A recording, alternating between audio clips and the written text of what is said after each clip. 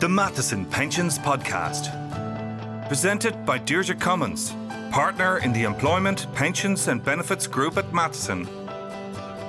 This podcast series examines the topical legal issues affecting the operation and management of occupational pension schemes in Ireland and is relevant to pension scheme trustees, employers, pension practitioners and industry professionals. Hello and welcome to the Matheson Pensions Podcast. In this episode, we'll be discussing the IORPS 2 Directive, or to give it its full name, the EU Directive on the Activities and Supervision of Institutions for Occupational Retirement Provision. This directive raises the bar in terms of minimum standards of pension scheme governance across Europe, and when implemented will significantly increase the compliance burden for pension schemes and their trustees. The IORP 2 Directive came into force in January 2017 and must be implemented through national legislation by January next year. It replaces the 2003 Directive, which provided for some common minimum standards for occupational pension schemes across Europe. IORPS 2 is nearly 3 years in the making and has 4 key objectives: better protection for members by ensuring good governance and risk management, the provision of clear and relevant information to members and beneficiaries, removing barriers to cross-border pension schemes, and ensuring that national supervisors have the necessary tools to effectively supervise pension schemes. As this is a directive and therefore is not directly effective, national legislation is needed to implement its various requirements, and until that is introduced, trustees are only required to comply with the current regulatory regime. We have no draft implementing legislation yet in Ireland, and this means that trustees are likely to have quite a short lead-in time before they are required to comply with a raft of new obligations. Having said that, some guidance on the likely approach that may be taken in the legislation can be found in the government's Pensions Roadmap, which was published earlier this year in February, and in the paper on IORP 2 considerations for trustees, issued in October by the Pensions Authority. I would also highlight at this juncture that it's not entirely clear whether all schemes will be required to meet the new requirements, as the directive allows for an exemption for schemes of less than 100 members with respect to most of its provisions. Ireland availed of this exemption when the 2003 directive was implemented. However, given the stated desire at government level to reduce the number of pension schemes, it is certainly possible that a different approach will be taken on this occasion. In terms then of the detail of the directive, it covers 5 main areas: governance, investment, information for members, cross-border pension schemes, and principles of prudential supervision. In this podcast, we are focusing on governance, information for members, and principles of prudential supervision, as these are likely to have the greatest impact for trustees of Irish pension schemes. So moving on then, Jane, one of the main areas where we can expect to see quite a bit of change is in governance. And can you take us through maybe some of the requirements of governance as set out in the directive? Sure. So as you mentioned, Deirdre, one of the key aims of the directive is to improve member protection. And the way they want to go about that is by improving the standards of governance and transparency in pension schemes. So at a high level, what the directive is proposing is that schemes will be required to implement a more effective, robust and formalised system of governance. Proportionality features throughout the directive, and the system of governance that trustees put in place is expected to be proportionate to the size, nature, scale and complexity of their scheme's activities. Now, while some of the governance requirements of the directive are already covered in Irish pensions legislation, there are some that are going to be entirely new to Irish pension scheme trustees. And some of the new requirements are as follows. So first up, we have a new fitness and probity regime. Essentially, this is requiring that the people who run pension schemes, so in the Irish context, that's trustees, are what the directive calls fit and proper to carry out that role. And in terms of what's actually meant by fit and proper, the directive is quite specific. So fit in this context means that the trustees, when they're looked at as a group, have the necessary qualifications, skills and experience to carry out their duties. And proper then means that trustees are of good repute and integrity. The actual requirements for ensuring that a trustee actually meets those fit and proper requirements will be set out by the Pensions Authority, but in the absence of the implementing legislation, we have to look to guidance such as that provided by the authority in its paper on IORPS 2 for some level of guidance on what the authority is going to expect in that regard. The directive also introduces a new concept of key functions. So 3 key function holders are required to be appointed by schemes if they're not already in place. And for most schemes, I think it's fair to say that they won't be. First up is a new risk management function, which is required to measure, monitor and manage risks on a continuous basis. And connected with that is a requirement for schemes to carry out an own risk assessment at least every 3 years. The aim of the own risk assessment is to identify risks that could affect the scheme's ability to meet its obligations. Then there's an internal audit function, which again is a new function, and that involves evaluating the adequacy and effectiveness of the scheme's own system of governance by the auditor. And finally, and where applicable, schemes must have an actuarial function in place. Key function holders are required to report material findings and recommendations in their respective areas to trustees.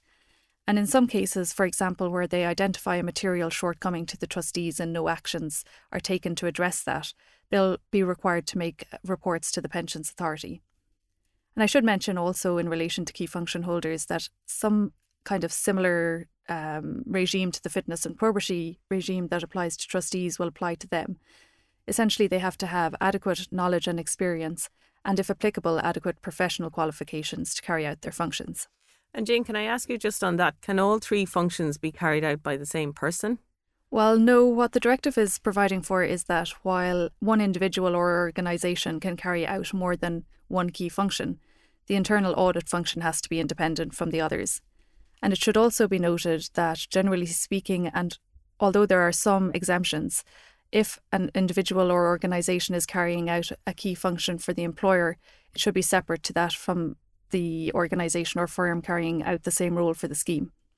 That requirement might be quite difficult to meet in practice, don't you think? I think that's right. The market in Ireland is relatively small, and at the moment it would be relatively common, for example, for the same firm to carry out maybe the actuarial function for both the scheme and the employer. Now, the directive does provide for exceptions, but at a very minimum level, trustees will have to demonstrate that if the same organisation is carrying out any function for both the scheme and the employer, that steps have been taken to ensure that no conflict of interest exists. So staying then with governance for a minute, and just in terms of outsourcing, which is another area that's covered by the directive does allow member states to permit schemes to outsource activities to service providers, and most schemes do that. But a number of completely new requirements are being introduced in relation to outsourcing. For example, with respect to any outsourced activity that's covered by the directive, trustees have to put a legally enforceable agreement in place with the service provider, and they also have to notify the national regulator.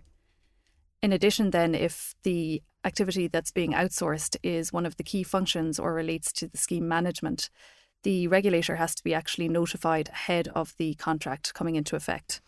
And that's interesting. I suppose it remains to be seen then whether the notification requirements stay as purely notification requirements or whether the Pensions Authority takes on some kind of supervisory role. Yeah, that's one of the areas that we're in the dark, and unfortunately without the implementing legislation, we've very little idea how that's going to play out in practice. Finally, on the subject of governance, I want to point out that there's an increased emphasis on written policies. So all areas covered by the key functions have to have a written policy in place. You also need a policy in respect of outsourced activities. And in addition, trustees have to put in place what the directive calls a sound remuneration policy. That policy is supposed to be in line with the long-term interests of the scheme members, and it has to apply to everyone involved in running the scheme. So that would cover the trustees clearly, but also people carrying out key functions, as well as any staff whose professional activities have a material impact on the risk profile of the scheme. All of the policies have to be reviewed at least every 3 years, and more frequently if there's any significant change in the area covered by that policy. Okay, so there's clearly plenty to get to grips with there. And I think it's fair to say that while some schemes will already comply with some of these requirements, others will have quite a bit of work to do when the legislation is introduced. Moving on then, the other 2 elements of the directive that I wanted to cover are the enhanced information requirements and the changing role of the regulator. As I outlined at the outset, one of the main aims of the directive is to introduce clearer and more consistent communications across the EU to members of pension schemes. With this in mind, the directive provides for what they're calling a new pension benefit statement, or a PBS, which must contain certain information and which must be given to both active and deferred members of pension schemes. Now, this will be a new requirement under Irish law, as currently deferred members are not given benefit statements. And while the directive provides that the information may be provided through electronic means, so online or on a website, issues with deferred member data may present difficulties for trustees in terms of complying with these obligations. And trustees, I think, will also need to consider GDPR requirements, especially if deferred member data is not up to date, and in some instances it certainly won't be. And I think schemes should start looking at their data sets if they haven't already started that exercise. So the information then to be contained in the PBS is more extensive than is currently required, and it must be provided in a clear manner, and it must be free of jargon and technical terms to the extent it can be. The information includes details in relation to the scheme, information on pension benefit projections, and details in relation to charges. So, for example, where a pension benefit projection is based on economic scenarios, the statement must also include a best estimate scenario and a realistic worst case scenario. Turning then to the role of the regulator, our pensions authority, the directive requires member states to ensure that schemes are subject to what they're calling prudential supervision, and to ensure that the competent authorities, again our pensions authority, have the necessary means and the relevant expertise, capacity and mandate to achieve the main objective of supervision. Supervision is to be based on a forward-looking and risk-based approach and should comprise a combination of off-site activities and on-site inspections. Now, this represents a new approach for pension regulation in Ireland, and it's definitely something that we will be keeping a very close eye on.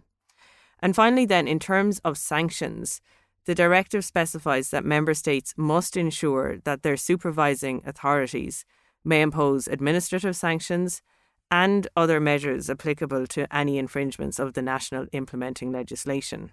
These sanctions and measures must be effective, proportionate and dissuasive. Now, of course, that effective, proportionate and dissuasive language is very familiar from the GDPR, where similar requirements were put in place in relation to administrative sanctions. And I think it's also fair to say we're already seeing the effects of this new approach being taken by the authority with trustees. Certainly, I know a number of our trustee clients have recently had to meet with the authority to explain that they're very familiar with how their scheme is being operated and that they're being correctly governed. Jane, having covered the headline requirements of the directive and given the lack of implementing legislation at this very late stage, I think it's important to also highlight the areas where some guidance is available on the likely approach that will be taken to implementing the directive. I think it's fair to say that on the basis that both the Pensions Authority and the government have known for quite some time that implementation of the directive was on the horizon, recent consultation and discussion papers, as well as updated guidance, have been prepared with that in mind. And having reviewed the various papers, it seems to me that the roadmap and the Pensions Authority paper on IORP2 considerations for trustees are probably the most useful here in terms of guidance. Yeah, I'm inclined to agree with that. And given the lack of draft legislation, as well as what looks like now a very tight timeline for the introduction of implementing legislation, I think it would make sense for schemes to consider starting some of the preparatory work. For schemes that wish to do that, they can look to the approach that the authority has indicated that it will take on matters covered by the directive for some basic guidance. So with respect to what we can glean from the pensions roadmap, if you recall, strand 3 of the roadmap covered steps that the government proposed would be taken to improve governance and regulation. Clearly that ties in quite neatly with the directive and it reflects the governance element of it. In terms of particular proposals outlined in the roadmap that connect in with the directive, many of the main points, I think, relate to the fitness and probity regime. And the roadmap outlined a number of measures that I think we're relatively likely to see reflected in the draft legislation, or if not in the legislation, in regulations that follow on from that. So some of the things that the roadmap suggested that we might see introduced were firstly changes to the composition of a trustee board. So what the roadmap suggested was that schemes would be required to have a minimum of 2 trustees, where one had a Level 7 trustee qualification in the National Framework of Qualifications, and the other, or at least one other, had a minimum of 2 years' experience of acting as a trustee. The roadmap also suggested new annual CPD requirements for trustees, a personal fitness and probity benchmark to ensure that trustees are fit and proper persons, and also a new set of what they're calling professional standards to ensure that trustees have the necessary knowledge and experience, both collectively and individually, to discharge their functions effectively. Now, if you recall, the directive allowed trustee boards to be looked at collectively when establishing whether they were fit and proper, but this seems to go further than that and to require some level of individual knowledge and experience also. So it's going to be interesting to see what the authority suggests in that respect. Then backing all of that up, the roadmap indicates that as part of a new scheme authorisation process, which they've said will apply to both new and existing schemes, trustees will be required to demonstrate compliance with these new fitness and probity requirements. And when trustees don't meet the requirements, the authority may have power to remove them as trustees. Aside from the fitness and probity regime, but still on the subject of governance, the roadmap indicated that new governance codes and standards would be published by the authority, and also that procedures would be put in place to ensure that the codes are complied with and reviewed regularly. Now, the authority has already published a number of codes of governance, particularly on the DC side, and those aren't currently legally binding, but the authority did indicate in a previous consultation paper that it proposed that binding codes of practice would be introduced, and I think we can definitely expect to see developments there. Finally, and tying in with the increased supervisory provisions of the directive, the roadmap indicated that the Department of Employment Affairs and Social Protection would be tasked with identifying new powers and measures for the authority, and the thinking there is that it would enable them to take preemptive action to address any shortcomings identified in schemes' governance processes. Okay, so those are some points which I think, as you say, we can expect to see reflected in the implementing legislation when it's introduced. There are other areas from which some pointers can be taken in the Pensions Authority paper on IORP2 considerations. And I just want to mention a few of these at this juncture. I mean, that paper provides that the Pensions Authority will take a forward-looking and risk-based approach to regulation. Now, I know I've mentioned this already, and this is new in Ireland and is quite significant because it represents a shift from a reactive regulator to a proactive regulator, and we will certainly be keeping an eye on that. Linked with this then is a change in the relationship the regulator will have with pension schemes. The Pensions Authority has said that implementation of the directive will lead to a thorough review of trustee culture and activity. And while I'm not entirely sure what that means, this is not a conversation that trustees have ever had with the regulator before. And so in having that conversation now, trustees will need to be able to demonstrate how they prioritise the interests of their members. And in this regard, trustees will need policies for all significant activities to be able to, in effect, demonstrate that compliance. The authority's paper suggests the production of what they're calling a board manual for each set of trustees, and essentially, from what I can see, this would be an all-encompassing guide or document on how to run a pension scheme properly. It is also notable that all trustee papers must be made available to the Pensions Authority if requested, and that includes minutes of meetings. Now, of course, this then raises the question of the level of detail that should be included in minutes, and we might talk about that at a later stage. Separately then, and lastly, the authority has indicated that it expects trustees to have conducted and documented, in effect, their own due diligence, such as obtaining evidence of professional qualifications, their CPD, previous experience, as well as in relation to whether they might comply with what you've been talking about earlier, Jane, the proper standard before a person is appointed as a trustee. Now, when you actually think about that, as most trust deeds provide the employer with a unilateral power to appoint trustees, it is not entirely clear at this stage how that expectation might be met. So then, Jane, having considered the directive as well as the related papers, is there anything you would suggest that trustees can do at this point? Well, Deirdre, I think in fairness to trustees, they're in a relatively tricky position. Without the detail of the implementing legislation, it's difficult for trustees to know what concrete action they can take at this point. And of course, we have to keep in mind that schemes with less than 100 members may be exempted from complying with most of the requirements of the directive. It is clear, though, that for many schemes, more robust governance procedures are going to be required. And I think trustees could begin assessing their current practices and systems against the requirements of the directive and identifying gaps. That would allow them to establish the areas where changes are going to be made and to consider how they're going to bring their schemes into compliance and also what external assistance they're going to require. A first step at a fairly basic level, for example, might be to look at the areas where policies are required by the directive, and if the scheme doesn't already have those policies in place, to start putting them in place. Then, given the limited lead-in time now to 13 January, I think trustees could also start looking at the composition of their trustee board. The authority has given a good level of detail in relation to what it's going to expect in terms of trustee qualifications and experience. And if trustees don't already have that level of qualification and experience in place on the board when looked at collectively, I think they could start taking steps to address that.